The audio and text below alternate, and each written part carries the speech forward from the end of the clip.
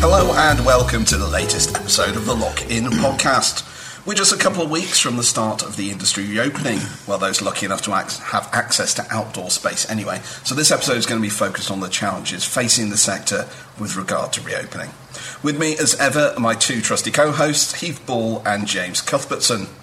Clearly, the reopening of the sector is a crucial moment, and one that is vital that we get right. As such, we sought to provide two leading experts on all matters operational.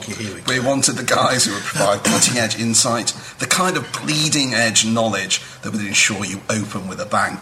Operators that are leading the field when it comes to excellence, who can cut through the waffle and ensure your business is in pole position when you're allowed back to trade.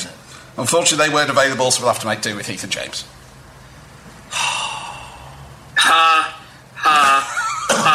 Honestly,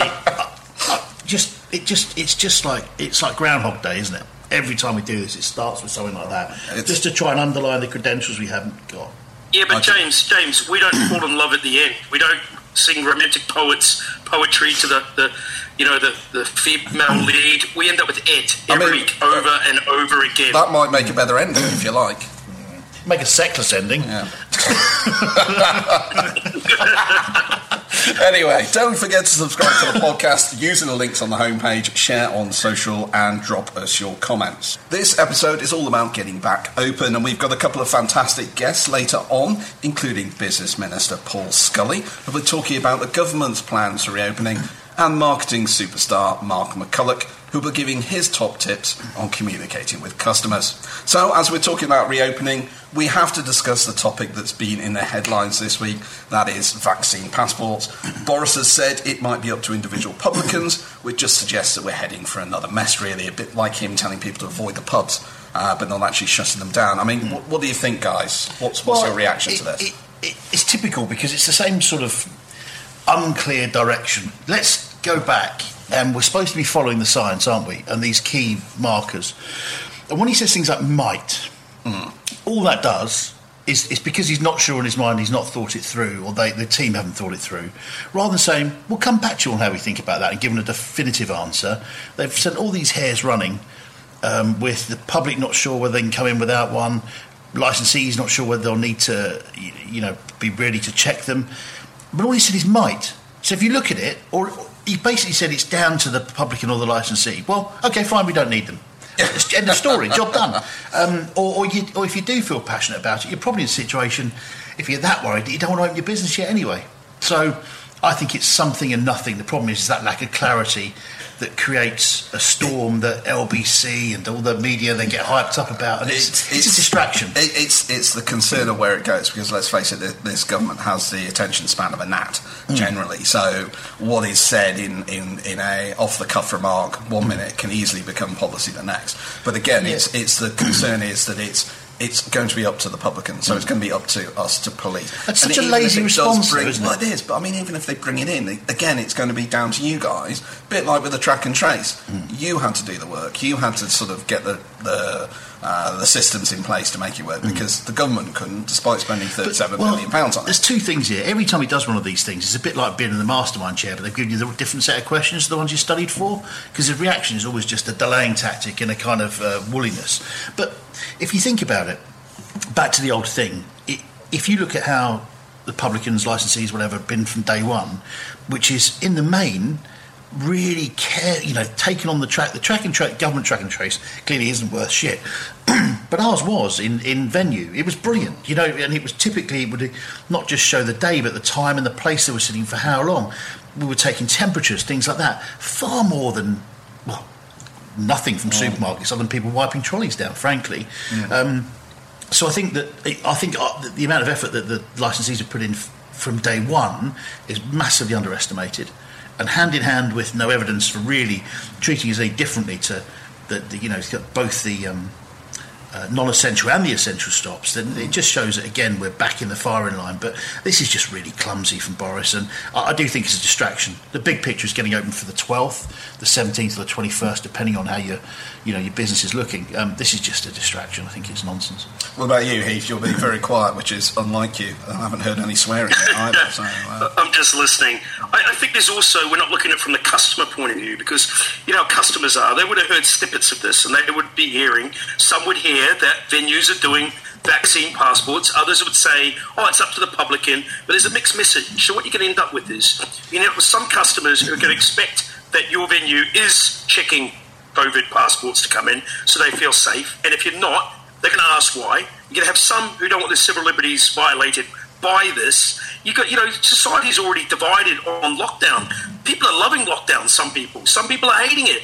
But it's so divided, and then we're going to end up with these people going. Then you'll have some venues go, we're doing COVID passports, and then that will become the benchmark, and then everybody else who's not doing it, in some people's eyes, will not be up to the standard. So it's horrible what Boris has done. So I mean, you're worried. You're worried it's going to be an arms race then. Oh, we're losing Heath there on the signal, unfortunately. Exactly, and then look. But then look at Qantas Airways in Australia. They've said you can't fly on Qantas without a vaccine passport. You can't go to Greece. You can't go to, all these countries now are coming forward and saying you need to have a vaccine. We're getting forced into this. Gone are the days where you had a choice. If you want to go to Cambodia, you need yellow fever jab. Well, I don't want to have a yellow fever jab. Don't go to Cambodia. We've got no choice anymore. Now, I'm a big believer in the vaccine. We need the vaccine, get the economy going. But at the same time, I'm a big believer in choice. And we're losing our freedom here. And it's just getting brushed under the carpet all the time for this government. It's also opening up almost a discriminatory kind of thing, isn't it? And I know other people have been talking about this because some people can't have the vaccine, so pregnant women. So, if your wife's pregnant, you can no longer go to the pub with her. Because, or you go on your own. I know who I'm talking to here, so, this is probably a bonus. But could I just advise, guys, don't knock the wife up just so you can go to the pub. That's irresponsible behaviour. I'd have to get close enough first. But it does. He's creating a two-tier system. By the way, knock the wife up. Do people say that? I don't know. Where's the love and where's the romance in that? I'm talking to you. Well, the word romance and love is.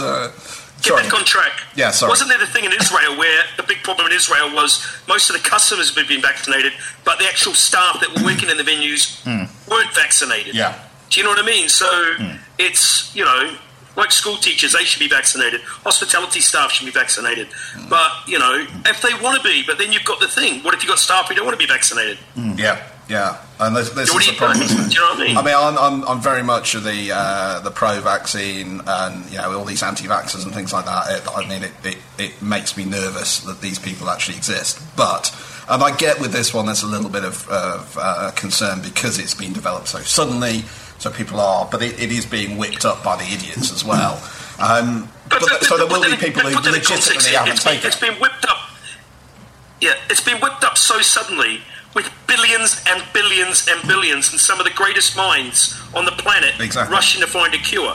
This is, Independence Day when they're trying to save us from the aliens. This is how they've gone for it. They've gone hard. They're trying to break the code. They've got it. Let's get vaccinated. Do you know what I mean? We can't, there's fairly strong evidence that the Chinese are involved in this. And that the Russians are involved in this in terms of tampering with what we're seeing online. The same way they've meddled with elections. We are seeing streams of data coming in. Yeah, absolutely. To unsettle our country. Well, it's done that, right? Yeah. And look at the argument we're having with Europe now. Yeah. It's done that. To be fair, we didn't do ourselves any favours with Brexit, though. Which did you vote on that, James? I'm struggling. I think we're moving. I think we're on this episode now. Even I voted. Do you know what I'm saying? Even I voted only Kiwi. Only because you had to put an X. Only because they're asked for no more than an X. Moving on. The other thing, I think, the one thing that concerns me most about this is, again, it's that government thing. They fly a kite to see the reaction, and that this is now coming down the line. So do you worry, and are you worried, that come June the 21st, this is going to end up being a requirement for those restrictions being lifted. So if you're adopting a policy as an operator that you are only allowing those who've been vaccinated in and checking passports, you can operate without restrictions. Anyone who doesn't, you're going to be under restrictions. And I think you're asking the impossible to second-guess the government. I do genuinely. I think we can, ifs and buts, you can make up. There's been stuff in your wildest dreams you want to think come true, and they'll do it. So I think it's really. Yeah, but James, how far do we go though? You know what I mean? I know. I don't want to like. But this just suddenly seems like, you need we're basically giving them an identity card, which got thrown out years ago.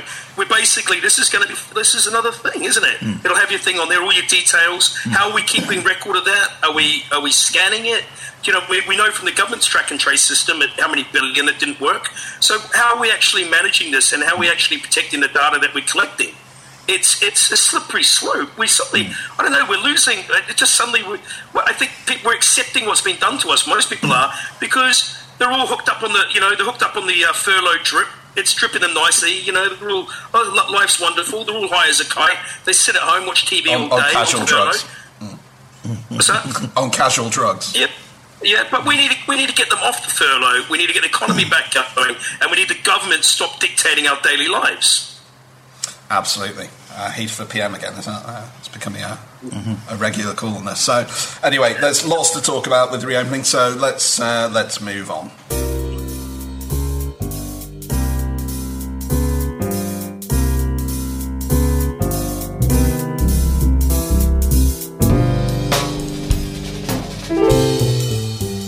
You're listening to the Lock-In podcast, and we are looking at the challenges that are going to be facing the sector upon reopening. So let's have a look at some of the practicalities. What are the key things that you guys are sort of looking at in the run-up to reopening? I'm looking at that police car not being here. I was going to say, I'm hoping it's not coming for us, but I think we're looking at equipment. We've been open on 2 of the 4 sites anyway, so you've been keeping the equipment turning over, but I think there's a real danger if you leave it too late to sort of dry run your place. You're going to end up with stuff that doesn't work, lines that don't work, compressors don't work, fridges that don't work, that sort of thing. And there's going to be a rush for those services as well. Yeah. They may not be up to speed yet. So I think the sooner you get those calls booked in or identify any problems, the better. I mean, Heath, what's top of your mind when you start thinking about opening back up? I suppose, staff and equipment. I think it's going to take everybody a bit of time to get into the groove of opening. Staff have sat around watching Netflix for a year. I'm just worried about mental health i.e. the staff getting back into work and the customers. You know what I mean? Dealing with them and their expectations. I think it's going to be a bumpy ride. Definitely. I mean, let's look at staff then, because that's going to be key, isn't it? We are only as good as the guys that we employ to represent us in the front of house and back of house. How they've been out of work pretty much the best part of a year. There was a survey recently that apparently 47% of managers feel their staff are at risk of burnout when they come back. I mean, is that a concern, Heath? Wait. Burnout from watching Netflix? I think what really burnout? They've been who does this? And if anybody says they're worried about I'd be the first member of staff that comes back from being on furlough and tells me they're tired. God help them. The second member of staff who comes to me and says, I need a holiday, God help them. I've been fighting to keep all the other jobs, and if they come back and they say they're burnt out, they don't know what burnt out is. My middle name is burnt out. I'm still a bit work. I can't. These kids today, man, honestly, I know I sound like an old man, but they need to man up a bit. Get them with the game. We're fighting for their jobs, fighting. Now, what about all the operators who got rid of all this stuff, right? That's a different kettle of fish. But we've been fighting day in and day out, James and myself, to keep people on furlough, employed, and looked after. And if they come back and they tell me they're burnt out, honestly, I think I'll sit down and cry and rock back and forth. It's been a brutal year, and that's why Heath is head of our HR department, because he will put an arm around them and he will look after their mental health. I mean, in all seriousness, and I suspect this will provoke more ranting from Heath, but I mean, generally speaking, if you've got a prize-winning racehorse and you stick it in a field for a year, and then you take it out and you put it at the starting line and go, off you go, Dobbin, win the race. It's not going to happen, is it? So you can't just expect. It's you've got to allow people to readjust, haven't they? So yeah, and that burnout isn't it? What you're going to forget is our customers will not give us a chance for that. If you say you just got to give us a bit of time, we're just getting back into the groove. I don't care. I want that now. I've had a horrible year. I want my time. I'm being selfish. Give me what I want now. I don't want excuses. I want a good time. And that's what we're going to be dealing with. I think people are going to be horrible coming back. They're going to be drunk. They're going to know how to behave themselves. And then you've got staff who, like you said, have been out past you for last year, coming back into the groove. How are they going to be dealing? And then you've got them. They're going to be temperamental. They're going to be a bit emotional. It's going to be. You're going to end up not only having to deal with they're operating, but you're going to have to be a guidance counsellor and a therapist for everybody, and try and keep everybody on a level par. It's not going to be fun. I mean, do you ever think that Heath gets the customers he deserves? Though it's just like a karma thing. Maybe he's in hell, and this is just this reoccurring dream that's been set for him. I think there's going to be a bit of a Christmas party feel about it when people get back. And whereas we're being quite conservative, and it's interesting to see that the government grants that are due on the 1st of April aren't actually going to come through till after we refire the business, which would have been really helpful to get them in before, so you get things like stock in. But people will come up with high expectations. But I can see that, licensees there are looking, we've got 6 real ale pumps here and 10 keg, but, we may not put all 6 on because you've only got a quarter of your capacity, and you want to serve great fresh beer. So whether there'll be tolerance for that or not, I'm right with Heath in it. I think there'll be, I want this, I want that, and I do think that everyone's gone a bit mad this year. Everyone's fuses, whether they like it or not, and you hear people saying, it's been so lovely to be at home. Well, okay, but your head's still a bit messed up. Everyone has been affected by this, and I don't think it will take long to fire them up and get them going. So whilst there are some people that are generally going to be really pleased, I think there'll be a lot that will be busting on chops. And don't forget, we talk about the staff so much. What about the managers? What about the owners who have been dealing with this day in, day out, 24/7? Just get my tiny violin out for you. Well, but that really have to pay the bills as well. Yeah. So I don't mean that.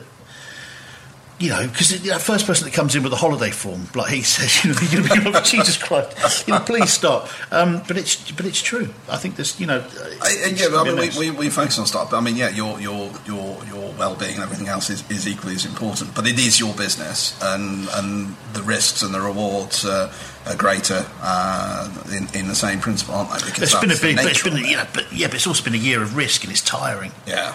Without much reward. Yeah. No. Come on, Ed. Seriously, we've been like everybody who probably listens to this podcast. We've been kicked in the teeth and left in the gutter by the government. Do you know what I mean? And we're all going to be broken, and we've got to put this when we open up. It's so lovely to see you. I'm welcome.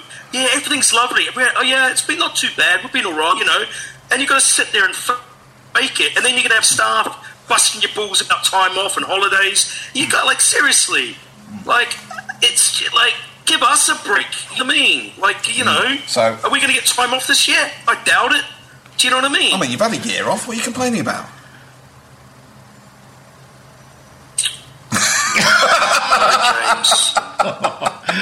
James, do me a favour. Yeah, I got it. Don't worry. Just punch it in the head. But people think that. People think we've just been hanging out. We've got some money from the government, hospitality. People don't really know. They go, you'll be all right, won't you? You're like, we'll be all right, don't worry about it. You know what I mean? We've been kicked in the teeth. It's just I don't know, I think people are going to have a wake-up call when they start going back to hospitality, and there's not as many places there were. And their favourite pub's gone, maybe, and, oh, God, I was a regular there. I didn't realise they were in trouble. Yeah. It's just, it's going to be, I'm not looking to it.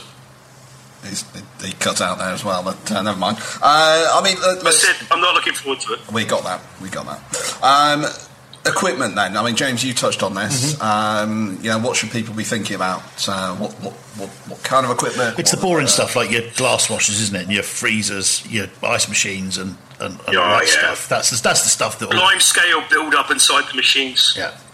Your plate washers and stuff. That's what I'd be thinking about. But also, you got to think about the re-establishing with your suppliers again, seeing what terms you're on, whether you're cash up front. I mean, there may be some opportunities to, if you have had, if you are in decent shape, to do a couple of deals by helping your suppliers out by actually buying cash up front.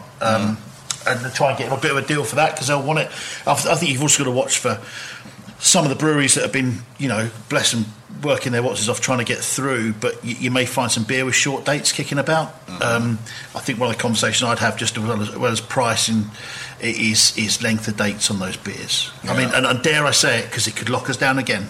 Yeah. Manage that stock. We've just seen in the last few weeks, so many breweries phoning up, but again, we don't want to get caught with massive amounts of stock, and I dare say they'd be more keen than ever to get it to you. But just have a watchful eye on best before dates.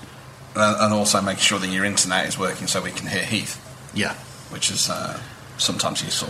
Well, I mean, you touched on products and supplies there. I mean, what about that? Any advice to operators in terms of stocking up? I mean, we've touched on sort of maybe limiting your lines a little bit. Yeah, I also you've got to be really respectful of your suppliers, because in some cases they'd have had less help than us, particularly those that are wedded to our trade. And just have honest conversations with them. If you've got debt that's from pre-lockdown, have the chat. How are we going to get out of this? Rather than just either trying to get away with it or you blag it or go to someone else. An alternative supplier. I think just try and help everyone out. Because it only works if we all work together. I mean, you're also are you going to be thinking much more hand to mouth as well? Because you mentioned it just then. You don't know whether you're going to have another potentially a lockdown. So you don't want to sort of fill the shelves to find that it's been taken away from you. Even if we look at, in some ways, I kick myself because we got caught with a lot of stock here on the a year ago with the first lockdown, but we could see it coming. So I think now it has changed your. I think it will change people's attitudes to slow moving but stuff. I don't think we believed it was really going to happen, did we? Well, we didn't, because otherwise we'd have, made a fortune, frankly. Getting people, because I don't know, we didn't see it coming, no. But I think now, the way it's carried on, it's been a soap opera for a year, that you now think maybe it's readjusted as always think anything could happen. Mm-hmm. So I think we'll be mindful about dead stock and holding stock. Yeah. Also, you've got to be honest, we've just gone through, there's so many of our minerals that are out of date that we're going to have to get rid of, and, heartbreaking as it is, but you've got to start again. Yeah. Yeah. What about you, Heath? Any thoughts? I've got, if anybody needs 150 litres of Molden, I've got that sitting in my cellar. Mulled wine? Yeah. Mulled wine, yeah. Back in box. You haven't actually drunk it yourself? Amazing summer cocktail. No, I haven't drunk it. And on that note, let's move on.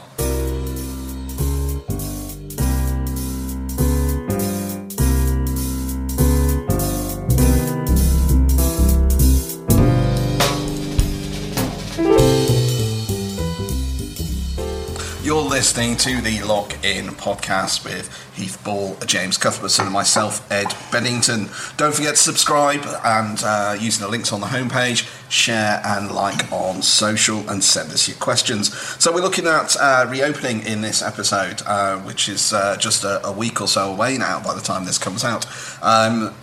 Let's have a look at customer management. We've touched on this a little bit, but let's have a look at how you guys are approaching the situation and how you're going to be handling that customer experience. So, I mean, let's look at bookings. That's the tough one, isn't it? The tough nut to crack, because you've got restricted space initially. You're outdoors. If you're lucky enough to have outdoor space, how are you going to handle that? Heath, what are you doing apart from drinking wine? I'm drinking sherry. Of course you are. What? It's gone from Stella to sherry. Front garden, we're taking reservations on the front garden. Back garden, the front garden's got a marquee top at the Red Lion. Back garden doesn't. So we're taking bookings for the back garden 2 days in advance. Front garden, we're booking now from the 12th of April to the 16th of May. And obviously trying to maximise that as possible. But at the same time, we realise people haven't been at the pub for the last year. So we don't want to be like, you've got an hour and a half, then piss off. So people, table of two has a 2-hour time limit. Table of... What's that? So you got an hour and 45 minutes instead, is that what you do? We've got 2 hours. You've got a table of 4's got 2.5 hours, and a table of 6 has 3 hours. So You've got nice long time at the table. And in the back garden, we'll take bookings 2 days before, but trying to give people a decent amount of time so we're not feeling like it's a cattle herd and we're just trying to get them in and out. We want to give them a good experience. That's what we're doing there. In the Lockhart, James, we're working on a smaller time frame, aren't we? Yeah, we are. We're trying to. We've only got 5 tables undercover, so it's difficult because you really want to maximise them, right? I mean, no one will blame us for that, but equally, when you've got 4s and 6s, you've got people trying to get in on 2s, which again I can kind of sympathise with. You know, I don't think we can win here. I think it's one point is that we'll be seen as greedy if we exclude 2s. But we'll just see us as not being welcome, and it's just a really difficult balance. What you don't want is that we've had loads of people booking 4, and then the comments putting, "Oh, we're only 2," because you have to really manage that. You know what I mean? Because it affects the staff you have on that day as well. You know, we're running it tight, and it's going to be a time for recovery and that. So we've got to be careful, but equally, it's going to be. Yeah, of course, Heath. Go on, Heath. I was going to say at the Red Lion I was a bit cheeky with the way I ran the booking system, so put it all online, but I made the table 6s only be for table 6, table of 4 for a 4. So there's no, if you wanted 2, they have to ring up and ask, but in general, I want full capacity on every table. I just don't have time, and it's dining only at the Red Lion. We're not doing drinks. You've got to turn up and eat. If we do have space in the afternoon, if there's some lulls, we'll fill it in, but we've got to make money. And if anybody complains about that, like, it's off. Go down to the Witherspoons down the road. Do you know what I mean? But I don't want to be greedy, but got to be greedy. Got to survive, and we've had a hammering the last year. So it's time to make some money. Do you think, though? Is it going to be a huge problem with tables of 2? Because yes, I know there's people who just want to pop out for a drink with the missus or whatever, but there's also going to be most people are going to be actually I want to meet up with these people and that. So the groups are going to be bigger. Do you think it's going to be a huge problem of couples wanting to come in on their own? No, I don't think so. I don't. I think we're just, like Heath says, we're down here, we're just managing it. For the people that come and support you all year and they go out as 2s, we'll sort them a 2 out. But what you can't have is 2 people coming in nursing a coffee for 3 hours. Yeah. We just can't do it. And it's a bit, when golf reopens on Monday, everyone will be booking golf, but then it will just subside and it will find its pattern. But there is clearly, as we said before, pent-up demand. So, how do you deal with the perennial problem for the trade of no-shows other than Heath hunting them down with a flamethrower? No, I think that's the right way. The right way, yeah. Heath, what are you going to do? It's a crossbow, Ed. Oh, sorry, it's a crossbow.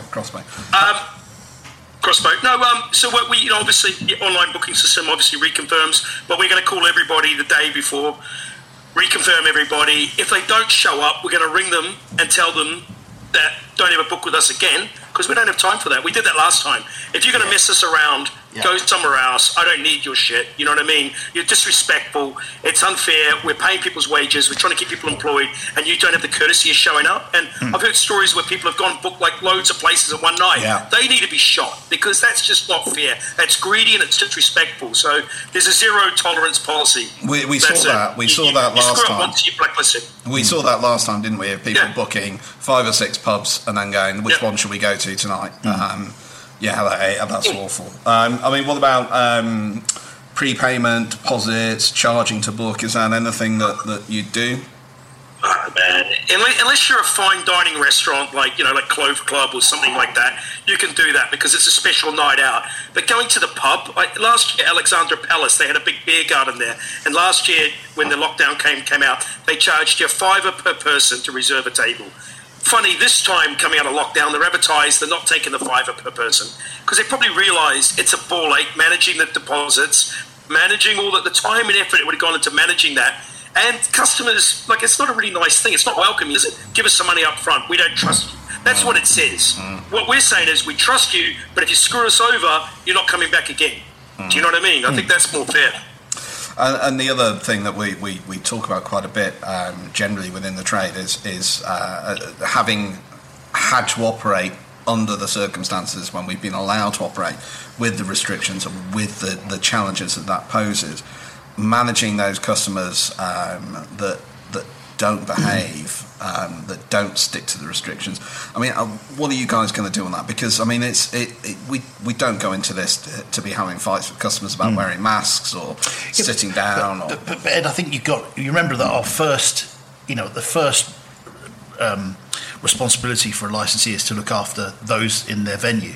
So if someone's behaving in a way that could put others at risk, you don't need an excuse, frankly. You know what I mean? You just get rid of them. Yeah. If they don't listen to reason, you have to get them. They'll either be killing the mood of the place or making it unsafe. If it's either of those two, then they go. It's no different to, someone standing at the table starting to sing songs. It's not going to happen. I think that... You think we're equipped to deal with this because we've always dealt with this. We've always... Exactly. I think, again, it gets massively underestimated. This is what we do. And you do it with a smile and you do it with minimum disruption. So... But, it's quite nice. But is it going to be hard? I suppose I think with this is you're going to have to be doing more of it, maybe, because these restrictions are more draconian. People are less keen to comply. I think so, but actually, because there's more restrictions around, I think you get more sympathy. If you were just running it in a normal day, the world hadn't changed, you might get more kickback. But I think you demonstrate why you were doing it, either antisocial behaviour or, flouting COVID rules, and I think you would get support from others around you, which is always important. You don't want the mood to change in your place. So I think that we are used now in the last year to be told what to do. I don't think it's as foreign as it might have been before. But as he said, you can have zero tolerance with it. You just have to get it sorted. I mean, Heath, your customers are particularly difficult at the best of times, or that's certainly what you make out that they are. Maybe it's you, I don't know. But I mean, are you anticipating this being harder for you because of this situation? I think the problem I've got in Hotgate is my customers are so used to being first in queue for everything in their life that when some little shouty Kiwi says no, they don't take it very well. And where I'm at with that is I've got zero tolerance. You can piss off down the road and I won't take your booking. I just don't have time for pricks. And I think they're going to learn the hard way. Do you know what I mean? You have a nice empty pub up the road. That'll learn them. I guess your competitors are sat there going, fucking great. Anyway, let's last thing within this before we move on. So, I mean, you've talked about how you're going to have to sort of manage your offer with the restrictions that we're facing in terms of supply and cash flow and everything else. So you're not going to be sticking all your lines on, and your menus are going to be maybe a little bit different and all the rest of it. How do you manage that customer expectation then? Is it just a case of tough shit? That this is the offer, you're going to have to accept the baked beans on toast? Or? Their life's changed completely. Everything that they were used to probably isn't back to the way it was. So I think it's you'll understand that things aren't normal, and that's really the tone. We're going to make this as fun as we can for you, but right now we're still finding our way back into this. So I think you bring them with you, put your arm around them. You understand, you can't because you probably won't be able to get that close, but you're sort of just taking them with you on the journey. Heath, what about you? You're used to serving oysters and caviar and the finest wine. Yeah, but I think my menu, up here I'll be pretty ready to go. I've just done a fine wine list. Worked on that. I'm gearing up for people to spend money. I'm going hammer and tong. I won't probably have all the ales on because that's never really been a big seller for us. But yeah, I want to. But the list I'll do, the wine list and the menu will be ready to go, rock and roll. I'm it's time now. It's in my eyes, it's time to make money because you don't know when we're going to be in lockdown again. I want to make as much cash as I can, as fast as I can. So James and me can go on a nice holiday. I think I'll leave that one there. I could dive into that a bit more, but I think we'll park that for now. Anyway, let's move on.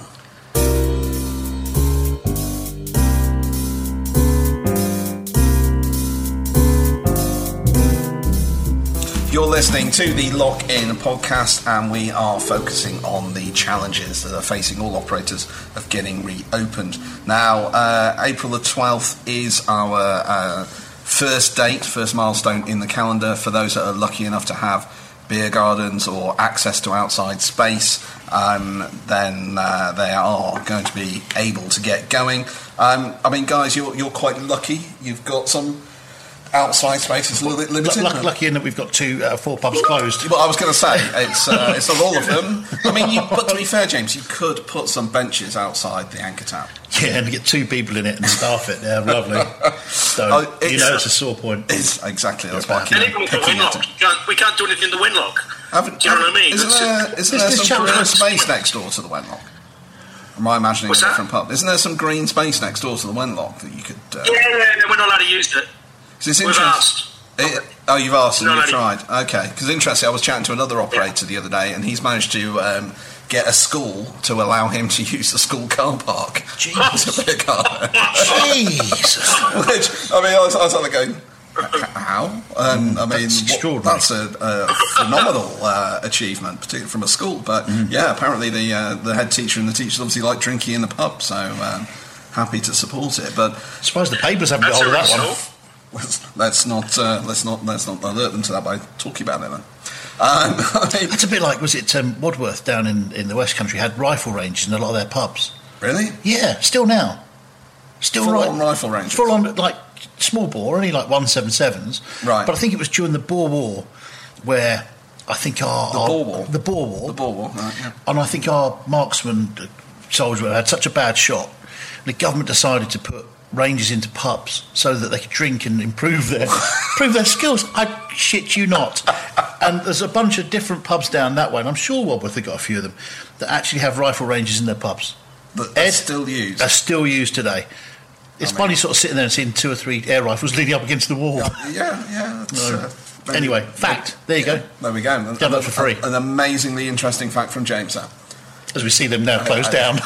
Now they've recognised that's a problem.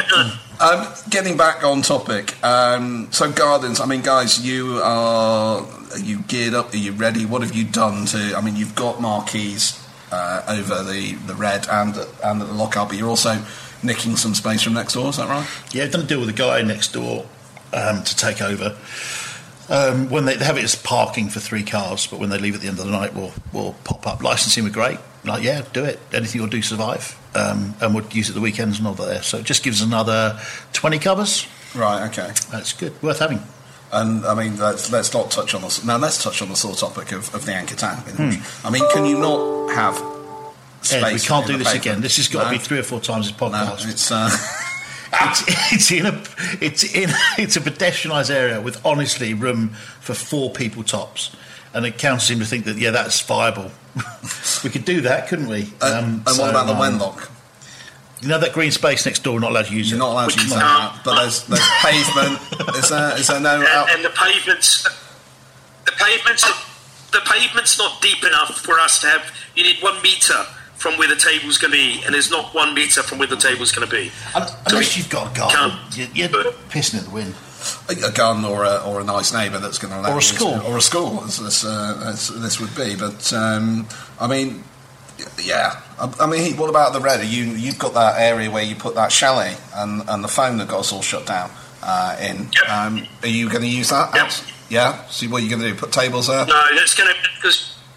No, we're not, because no one wants to sit next to the bins, Ed. So what we're going to do is, because our bins are out in their driveway. You say that. People might be so desperate to get out, particularly your customers. I'm working. The shed's going to be the takeaway booze and food collection area. We're also going to check customers in there. We're going to be doing margaritas. We've got an espresso martini machine coming. The shed's going to be busy. That'll probably do nice numbers. And then we've got the 2 gardens. What else do you need, man? So, I mean, what are you going to be doing then to make your customers comfortable in these outside spaces? What sort of have you done anything different? I've got a heater, patio heater. We got some big army blankets, so when the evenings draw in, or in this country, as soon as we open, there'll be some blankets there for guys. Hot water bottles, Heath, another one. Yeah, hot water bottles. We've got cushions for the benches. Yeah, just, to be honest, I think people will sit out in freezing cold rain if they can drink in a pub again. So, I think... they can't drink in your pub, though, Heath, because it's food only, so... Well, Edward, I need to make money. We need to make money for the business. So here's an idea, Heath. It's cold. Yeah. You're going to have customers sitting outside. You've got a cellar full of mulled wine. Oh, ka-ching! There we go. I'll send you my invoice. Free business advice. So there we go. That's why he gets the big bucks. That's it. That's well, mate. I'll give you 10 grand for that idea. 10 grand, bargain. Brilliant. Thanks, mate. Thanks. Could do with it. So let's. What about gas heating? I mean, it's not the most environmental. I think honestly, we don't need to worry about it. We don't need to worry about the planet anymore. We're all going to die anyway soon, so let's just burn as much propane as possible. And that's what customers want. I don't want to burn propane. James doesn't want to burn propane, but our customers want us to burn propane because they want to be warm outside. These are the same people that would tell you last year about straws. You've got plastic straws, you're evil. Now they're going, burn propane. So you've got to give people what they want. Burn in the atmosphere. Let's just get global warming sped up. Heath, as long as you're not serving straws with it, that's the important thing. Yeah, exactly. Have you explored any eco-friendly alternatives to burning propane? No. Blankets. Hot water bottles. I spoke to Peloton bikes. They've got this idea. They give all our customers Peloton bikes when they're sitting outside, and they cycle while they drink, and they'll stay warm, they'll burn the calories, and it's good for them. Okay. But they don't like the idea. No, I can't imagine why they wouldn't want to associate with you. Moving on, neighbours. Let's talk about the neighbours. He has finished that sherry, that's quite worrying. We've had a year of people not being in the pub almost, and we haven't had that noise and all the rest of it. You're now going to be trading with people outside. I mean, are you worried? Are you going to that those that have had nice peaceful sort of time are going to start complaining that there's noise coming from your pubs? Yep. Yeah. No, Heath. Yeah. I mean, what? No, I'm just not worried about it. You're not worried. Screw them. Well, they will, but fuck the neighbours. Yeah, exactly. Okay. No, we're in a high street location, so it's a little bit different. We're the quietest venue around down here, particularly, but it'll be a difference. Yeah, of course it will. It's a bit like sounds terrible. I saw a plane in the air yesterday. I was like, wow. I felt like I was about 5 years old, going up to Gatwick and watching on the top level of the multi-storey car park. But everything's changed. I think it's going back to Wait. Go back. No. Your parents used to take you to Gatwick. No, they didn't. I used to thank them. Look, times were simpler back then. And James was easily entertained. Still is, really, isn't he? But, what about you, Heath? How are you going to manage that neighbourly relations? Because, you've got some fairly rich neighbours that are probably going to be quite difficult, aren't they? Yeah, I'd particularly say when you don't let them drink in your pub. Yeah, David next door to me is 95, has the most amazing hearing because he complains about everything. I think spectacular. He complains about stuff I can't even hear. I don't know, man. It is what it is. You know what I mean? Like, we do our best. We close at 11 o'clock. So, Heath, you've got people that complain. What do you do then? How do you how are you going to maintain those good relations, or do you not care anymore, like James? I do, yeah, but I've always looked after my neighbours up here. So you know what I mean. I think that it's going to take a bit of getting used to, and once we're open, you know what I mean. It is what it is. I think most of them appreciate how hard the last year's been for us. All right, I think they'll be all right, but I just think they're not going to be used to it. You know what I mean? Yeah, I think it's going to be most operators should be thinking about this, shouldn't they? That the noise levels are going to be a bit of a shock to the system for neighbours. It's going to be something you need to be aware of. Yeah. Cool. Yeah, okay. But what can you do? Apologise for being busy? Yeah. Well, yeah, perennial problem. Okay, well, let's park that there.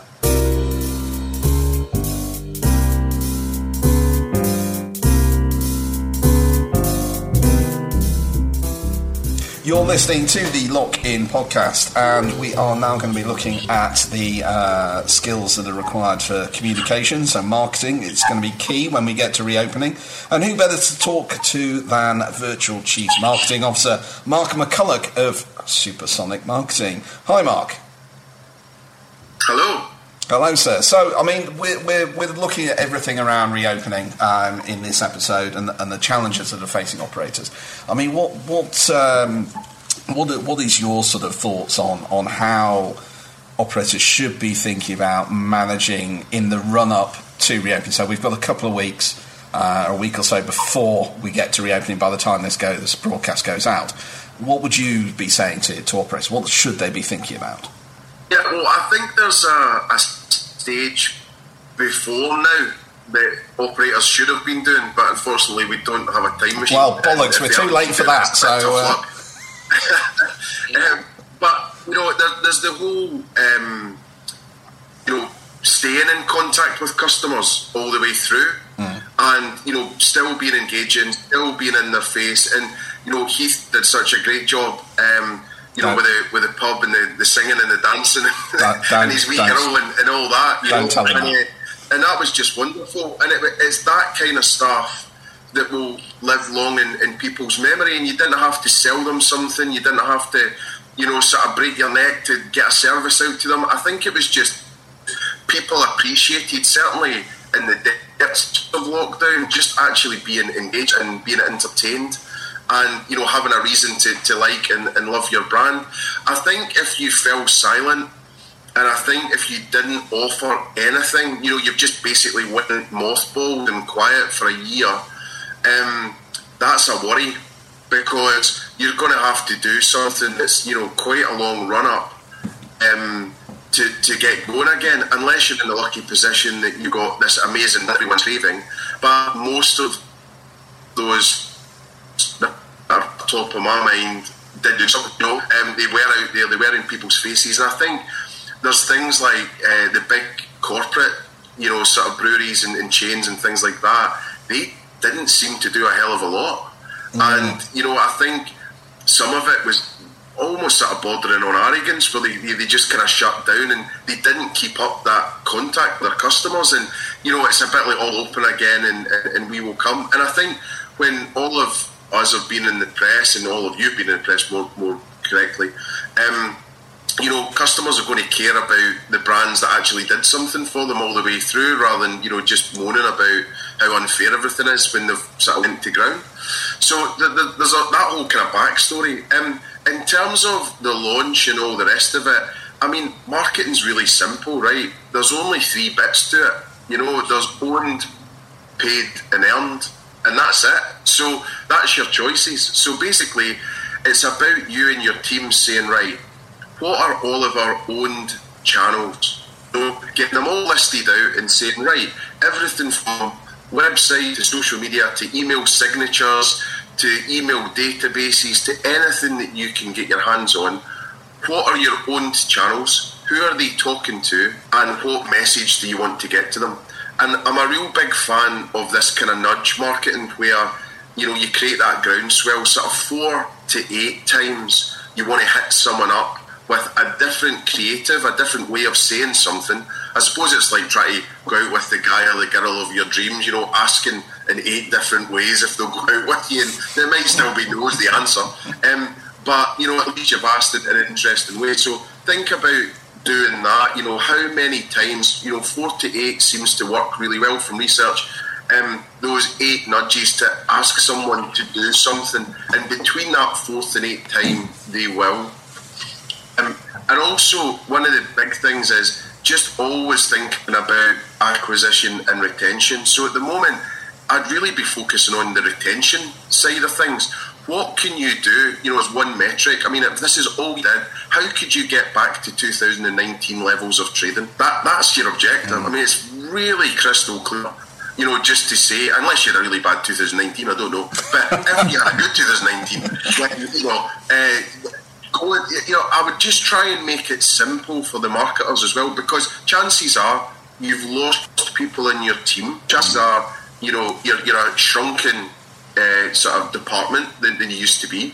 Chances are as well that with the furlough and all the rest of it, people are going to leave.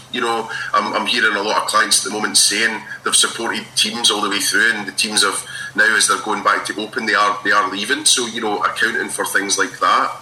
And then I think it also is the opportunity right now to reformat your marketing department, if you're lucky enough to have one, and actually focusing on what they're doing. And what I've been advising people is sort of saying, right, really think about data.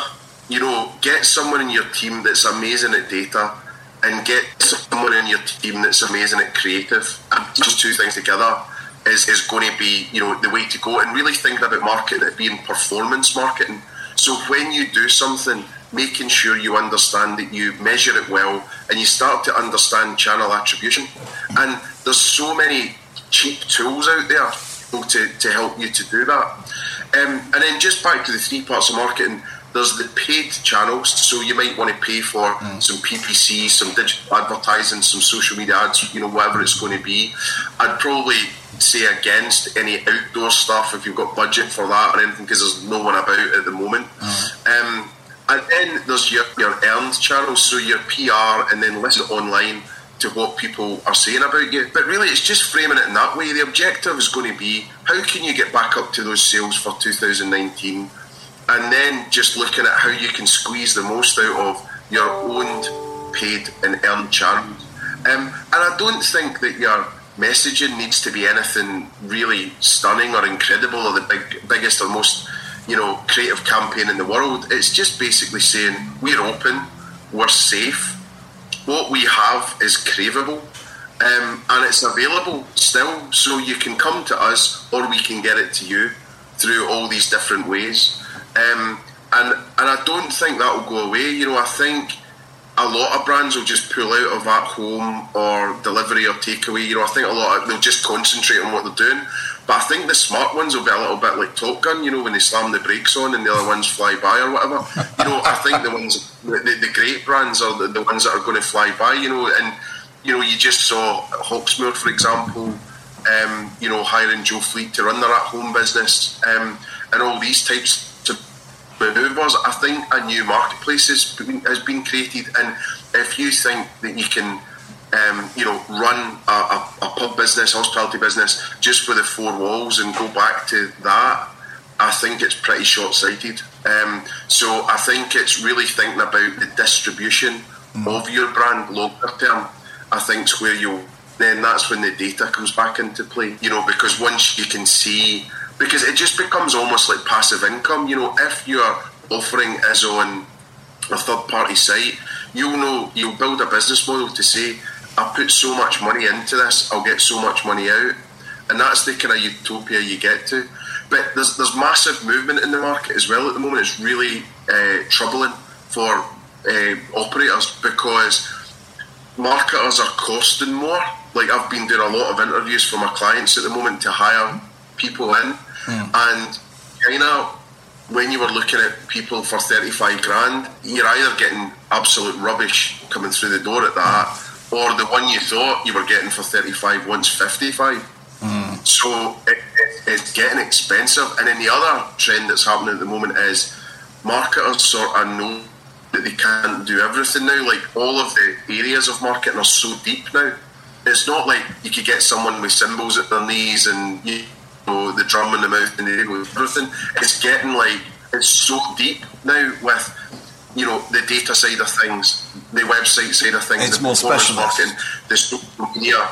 You're even if you've got one or two or three venues, you might need a team of two or three in marketing now to actually look after that. It's getting quite scary. Hi, Mark. Can I just ask James and Heath, how many people have you got marketing your 4 sites? We market every day. No, we do. How big a team is it? No, I think Ed. I think the thing the way we've done it is that we're both fairly media savvy, so we just get on with it, and we can do it. We can do it with a confidence, because as owners, you don't have to get anything checked. You understand the personality, and you can actually get some quite infectious copy and engagement that way, because you're not having to put it through 3 departments to make it vanilla. So I think what we do is try, and as Mark said, we try to give a bit of a window on the business through lockdown, and been very honest about what we've been doing and sharing some of the community projects we've done. So no, but I would say we're a fairly marketing focused business. So that's in our DNA every day. But there'll be a time. He hasn't got a clue. What are you talking about? Getting drunk every day, man. I don't know about you. So you get your best ideas. But just me and Marcus hanging out getting drunk. I knew I was missing something. But I do think that we're always thinking about ideas from like 6 in the morning till midnight. There's always conversations going on about different stuff. So I think where you get to the point is where you need, and we use agencies, creative agencies, to make things happen. You need that. But as Mark said, I can see that now, that whereas you'd have someone that sort of did marketing that would do a bit of PR and a bit of creative, and now you've got people that do SEO and your website, and it's all of a sudden it's kind of scary. It's more complicated, isn't it? Yeah. Well, I think so, but also I think that it was a simpler times where you were dealing with paper-based print. It's print all the time, wasn't it? It was easy enough to manage. Now it's much more complicated, and it's moving every day. Mark, I was going to ask, When you talk about having someone in your team that's good at, I think you said creative and statistics, could you give an example of like a pub that has a Twitter stream, for example, or a Twitter feed, how that might work, what you'd be looking to do, what you'd be looking to monitor and adapt? Do you know what I mean? Just a real practical guide to that. Yeah, so I guess what you'd be looking to do is look at the follower base, like if it is Twitter. You look at the follower base and how that's growing. So you'd have someone sort of measuring that, and you can make that automated and things like that. Then you'd be looking at the amount of reach that you're getting when you put out certain things. You know, have you had something that goes on fire? You know, so for example, if you put out something that's maybe a little bit tongue-in-cheek and fun, so it goes a bit further and it's viral, not just salesy, but it's got a kind of product message in there about your new brain wines that you've got or whatever. And then if you can tally that to a growth in sales of your wines, then, you know, that then starts to inform you to say, well, do you know what, I'm wasting my time over on LinkedIn doing posters, doing flyers, whatever it is you're doing, and actually we should double down on Twitter, and we should actually do more there and try and grow our audience there more. Also, you'd be looking at click-through rates online, for example, you know, if you're tracking the full thing through into bookings and all the rest of it. So what you'd want to get is this kind of ultimate brand and marketing scorecard that basically tells you the full sort of brand metrics that you're looking at. So are customers happy? Are they going to come back? You know, the sort of brand love that you've got, and there's ways to measure that. And then there's, you know, your NPS and all that sort of jazz kind of baked into that. But how happy is everyone, you know, in terms of customers and your brand? You know, that's quite a good way to start. Then you're getting into what's the buyer journey. So what is the awareness of us, you know, in the market, and starting to understand what market share you have. Because if you start to figure out that you are at the top of market share and you're spending the least or whatever, then actually could you steal market share by spending a bit more from the other competitors that are in the area? So it just starts to get a little bit more insightful. And then if you understand mixing it in with the products that you're selling, so if you then say, well, actually, I want to have more people coming back that are regulars, and I want them coming back more often, and I want them to spend more every time they come back, then data has to help you on that. Like you can't really guess that as such. So that's a good metric to grow your business. And then if you make the decision, because you can't hire all these legions of marketers, and you say, do you know what, all we're going to do is concentrate on retention, and then when people come in, sell them better stuff and get the basket spend up, then that's a good strategy. And then once you're making the money, then you maybe say, well, actually, now we could go on an acquisition drive. I mean, and get more people in the top of the whole. We're kind of losing you a little bit, Mark, and it's breaking up a little bit. But I mean, this is a huge topic that we could probably spend an entire podcast talking about. Maybe we probably should do down the line. I mean, just as a simple kind of thing. Just to wrap things up, in terms of communication channels for operators within the social sphere, where should people be directing their energy? I mean, you said, you know, think about sort of, you mentioned LinkedIn, is it Twitter, is it Facebook? What do you advise guys to focus on to get that the cut through and the best bang for the buck? Well, I think as he's doing right now, looking at his phone maybe, but it is. I'll just board him, that's right? all. You know, like everyone's face is stuck to their phone, so any activity that you can have that's phone related, go there. So, for example, you know, it's the big ones. You know, Facebook is still relevant, and people say it isn't, but it is. It's still the massive Goliath. It's nearly 3 billion monthly active users. So from that perspective, it's still the top. So, you know, that's something to you know, focus on. And the sophistication of the dashboard in the back is so far forward that you could play there all long and make your money. Instagram can be a little bit harder to get traction on, but you'll still do a good job. But you're really focusing on beauty there, and also another tip is using everything that Instagram has to offer. So make sure you're using Reels lots. Make sure you're using Stories lots, because it will reward you. The algorithm will reward you and push you further up the newsfeed. Because the common misconception about social is that you post to organic and everyone gets to see it, which is not the case. Sometimes it's less than 1% of your following will actually see the post that you've put out. Right. So actually, email is a far better channel, because usually you get between 17 and 22% open rate there. So, and then people dismiss email because they think it's old-fashioned or whatnot. So I would say it's really thinking about phone first, mobile first, second, third, fourth, and then saying who's your audience and what channels do you think that they're on. So the best organic reach that you'll get right now is through LinkedIn and through TikTok.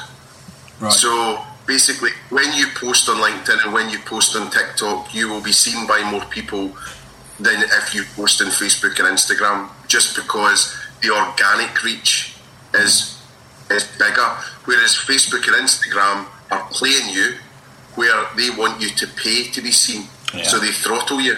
Interesting. But who's looking at LinkedIn then? I always thought LinkedIn was a business. I don't, we don't have a LinkedIn account, but I just avoid it because I just thought it was somebody trying to sell me stuff. Yeah, well, LinkedIn's sort of changed. I mean, I would think about it as Facebook with a suit on. Really? Does that make it the space for pubs then? Does that make it a space for pubs then? Because it's a more of a corporate kind of thing. Well, some pubs are more corporate, some pubs aren't. I mean, it just depends. So it's up to the publican to say who your audience is. If a percentage of your audience is business people, and a lot of people that come to your pubs, I'm sure, are professionals. Would you have a LinkedIn account for your pub then, not necessarily you? I would be tempted to do both, because actually it's personal brands and personal accounts that fare better on LinkedIn. Okay. So you would get so much love and traction by just being you on there. And being careful with the swearing and all that. But from that point of view, it really is a personal game. Company pages just really haven't taken off the way personal pages have. But have it, and and do that. But I think it's more about following you and actually following your business story. And as James alluded to earlier on, seeing James's wee legs at the bottom of his shorts, varnishing things. I've got it in my screensaver.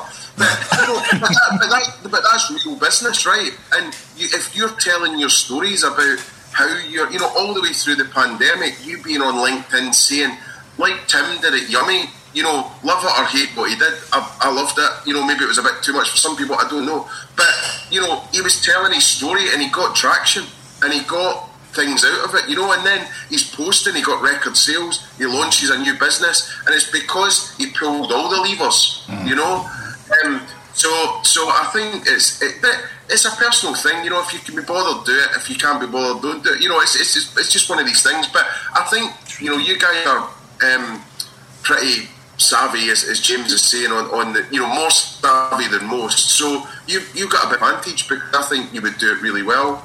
And TikTok's another beast. But the songs that you did with your man, who's your guy? Marcus. He runs the. Yeah. So that's TikTok all day long. Yeah. I think I did TikTok. I did one of them. I put it on. There's so many channels. I think I put it on TikTok. I think I did TikTok. Yeah, I put them all on there. I think, guys, unfortunately we are pretty much well over time on this one, and I think we need to come back to you, Mark, and we are going to let's do a whole thing on the marketing, because I think there's a lot to dig into here. But thank you very much for that. I think the one thing that I have taken away from this, though, guys, is that Instagram is about beauty. So can I just recommend that maybe you two stay away from Instagram? Oh my God! You put photos of your rabbit up, Ed. Rabbits. It's a beautiful rabbit. It's a beautiful rabbit, Heath. Anyway, on that note, let's pause right there. Thank you very much, Cheers, Mark. See you guys. Cheers, mate. Take it easy. Oh, he's great, isn't he? He knows his stuff. Didn't understand a word he said, to be honest. This is from the man who is... James, I think he's a better looking, slimmer version of you, to be honest. I'll tell you who he looks like.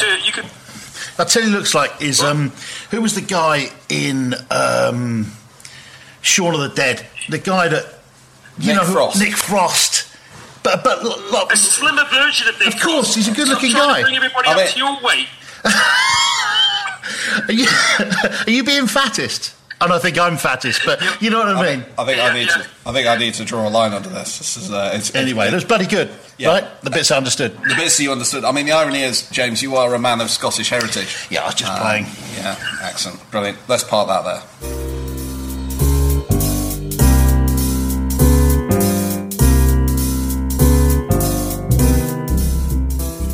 You're listening to the Lock-In podcast. For this session, we're being joined by Parliamentary Under-Secretary of State for Business, Energy and Industrial Strategy, Paul Scully. Paul, thanks for joining us. Oh, a pleasure to be with you. It's stuff. I mean, I say we, it's just Heath and I, because our usual regular co-host James has decided he's got a very pressing appointment at the golf course today, with the first day of the golf course's opening. So anyway, yeah, Paul, great to have you with us. We're going to be having a chat about the roadmap for reopening and the support for safe reopening of the sector. But first, there's a question that most people in the trade would be dying to ask you, and they will be shouting at me if I don't ask this. What does the government have against the pub sector? No, it's been really tough. It's been really tough. And that's, funny enough, you talk about your colleagues playing golf. So much of the stuff that we've been looking at, whether it's golf, whether it's getting haircuts done, whether it's gyms, or all these kind of things, but at least giving hospitality a start in outdoor opening. So much of it is about well-being as much as it is about the economy as well. But hospitality's been really hard pressed. I speak to pub owners week in, week out, and it's just been one of those an issue that has been because of how people interact, how people contact each other, and we know that the settled policy over the last few months has been schools were last to close, they're first to open. Now we've taken the stock back and seeing what we can do to bring people back together again. But I know that pubs aren't going to be back to being able to make a profit rather than just making money until June, and still step 4. I think that's the big sort of challenge, and I know there's a court case ongoing as well. The lack of parity with non-essential retail and pubs. I mean, what is behind that? Because that is where this kind of feeling of victimisation is coming from the sector. That there seems to be very much a different attitude to pub, without a great deal of evidence as well. Well, I think the thing is with non-essential retail. I'm speaking.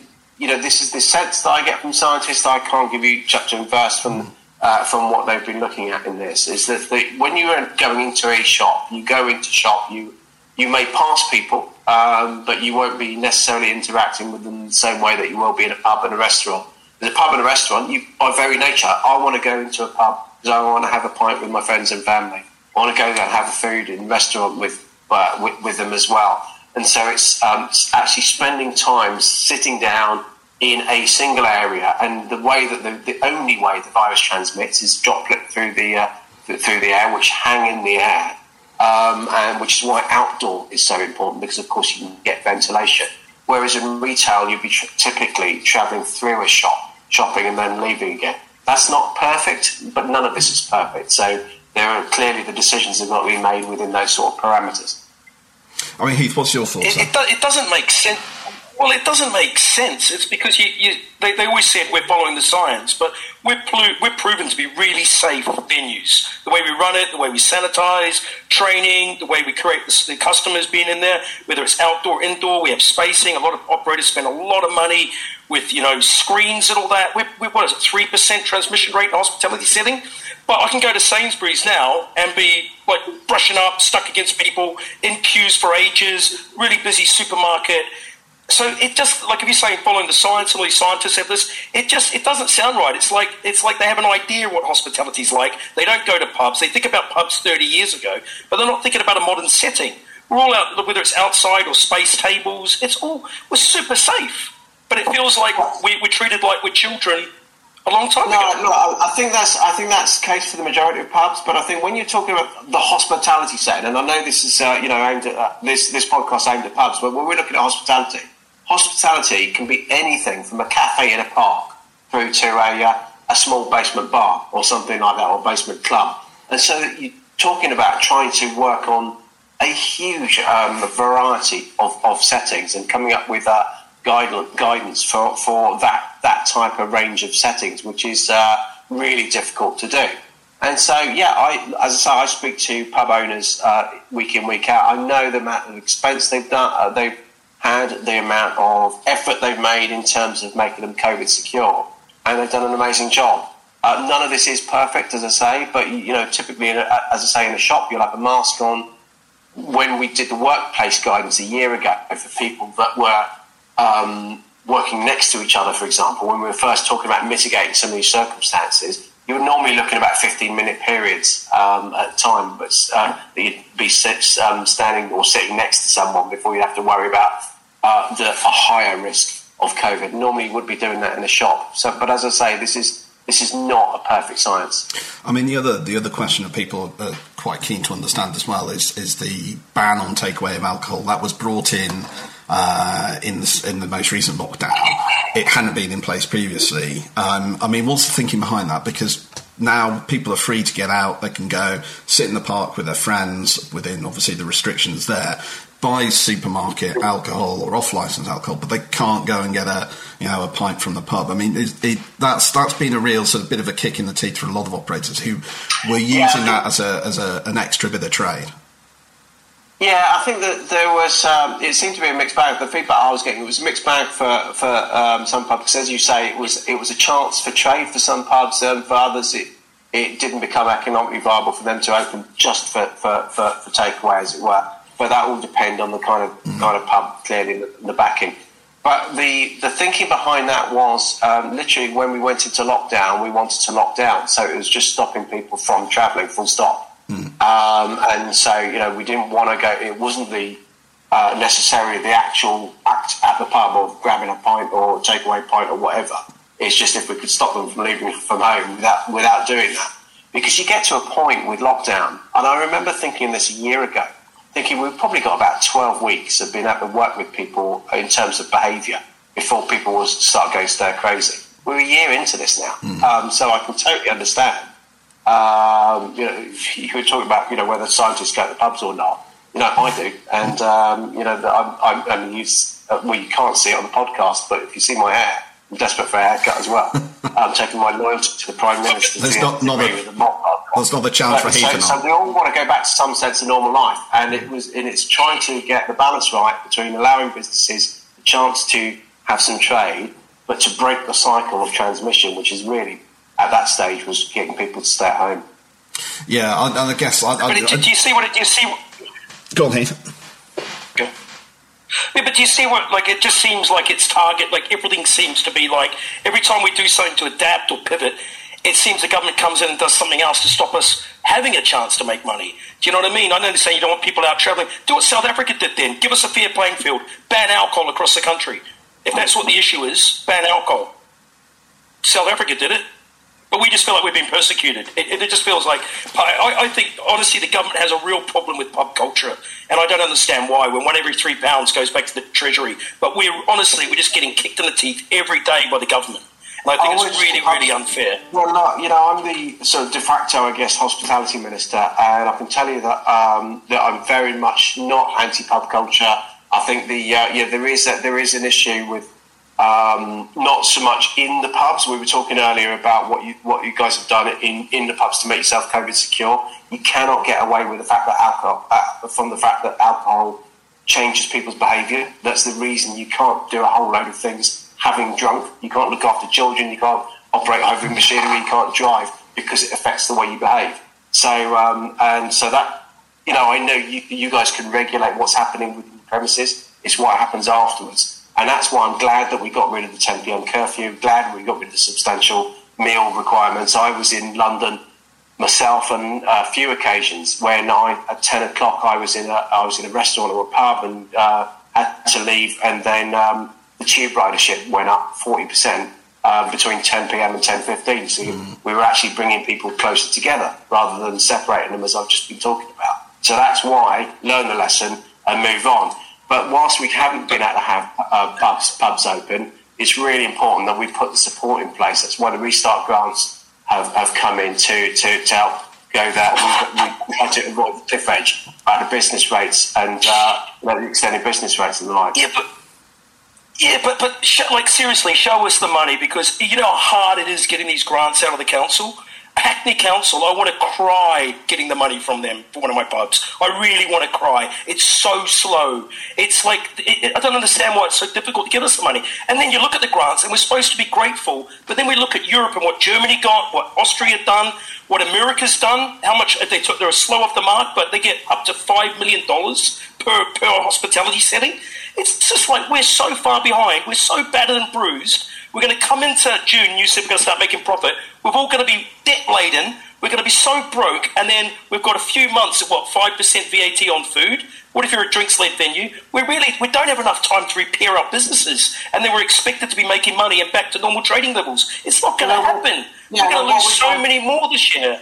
Well, what we tried to do, we try to protect jobs, we try to protect livelihoods. There's no way, it never started as a full compensation scheme, and it could never do that. There's £407 billion has gone out of the Treasury of taxpayers' money.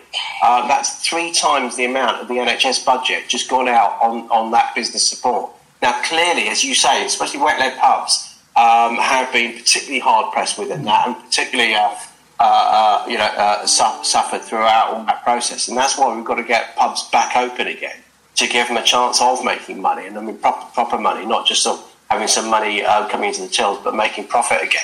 But that you talked about Hackney and other boroughs.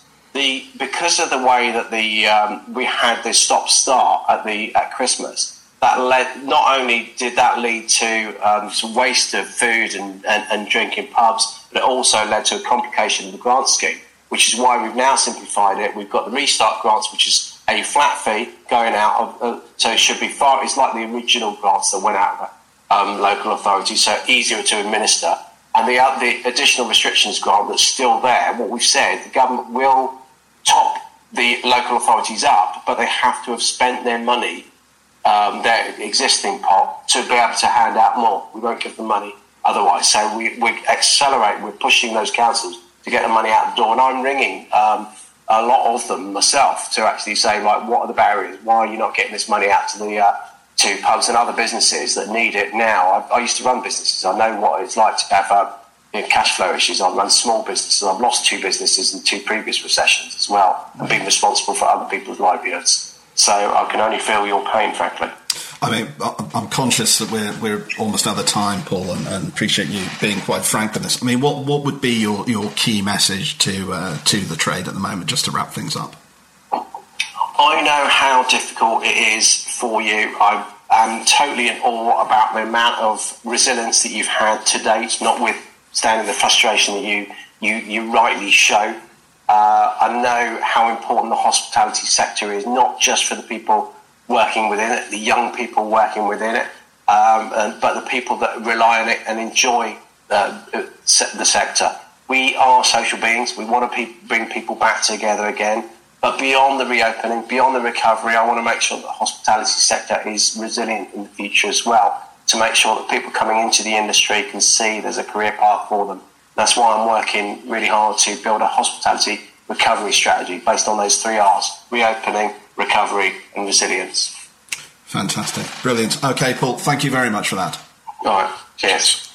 I wanted to get a bit in. I said, I wish the rest of the government had your affection towards hospitality, because they don't. It's just... He's a politician, isn't he? Do you know what I mean?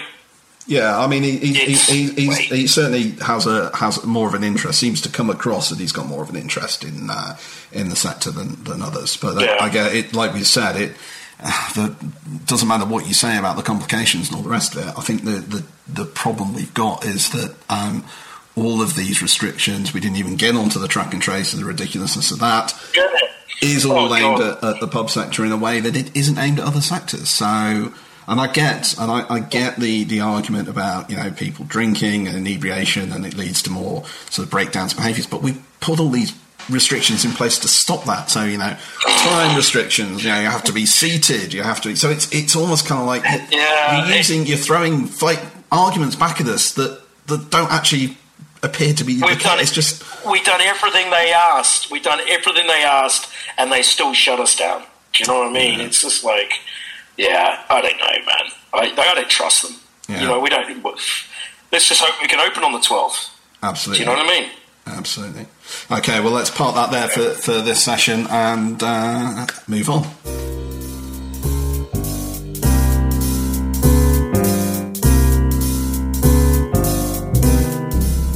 You're listening to the Lock In podcast, and we are almost at the end of this week's episode. We've been talking about reopening throughout this. We've heard some interesting things from Mark's comments on marketing there, which is fascinating, through to James and Heath's less interesting comments throughout the rest of it. But rifle ranges were good, though. Rifle, I mean, to be honest, James, you are a font of completely fucking useless information. What was the fact you came up with once that we just killed it?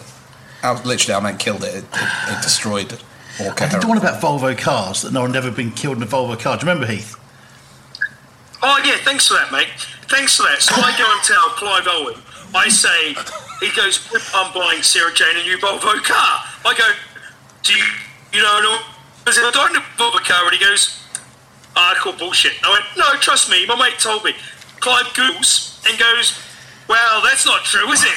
Thanks, James. Made me look like a right fucking twat. So you ran off to your celebrity mate and tried to show off using someone else's duff information and looked like a tit, basically. That's pretty much summarised, because the internet did glitch a bit there. But so yeah, I mean, so James is fairly useful for nothing. I mean, so reopening. I mean, what are you most looking forward to getting open? Well, past that incident, no aggro, 3 markers. 12th, 17th, and 21st are all hit, and obviously, that we keep this pace on the vaccine, and we can start talking about normal times and building business rather than being in the intensive care room. What about you, Heath? What are you looking forward to? Obviously, your customers. Going to another pub where no one knows me, drinking a pint of Guinness, and just being in a pub where I want to stick to the carpet when I walk in. I want something so dirty and so moody that I can just go to the table and just sit there and no one talks to me. And if someone does talk to me, they yell at me because they've got no teeth and they're angry and they're pissed off about something. Are you going back to New Zealand? Yeah, no, I was actually going to come and visit you, Ed. I mean, Heath, let me just recap on your earlier comments about your staff coming back and wanting time off. So basically what you're saying is you want to basically have a day off the moment you come back, so you can go and drink in a pub. Okay. I'll give it a few days, but I want to go to a pub that's not mine, that no one knows my name, that no one cares. Is that possible? And I want to sit there and I want to drink maybe 7 pints of Guinness and maybe a whiskey chaser at the end, and just sit there and enjoy life in an English pub without Boris, without restrictions, I just want to be normal again. Not normal. I just want to be in a pub with no shit. That's what I want to be. On that note, I think maybe let's draw this one to a close. So, excellent. Thank you very much. Thank you all for listening. We will be back next week with the latest episode of the Lock In podcast. But for now, that is it for this week. Please do subscribe, share on social media, send us your comments, drop us a line, let us know what you want us to talk about, and we will do so. So, that is it for this week. Thank you very much. Cheers, guys. Thanks. Bye. Bye.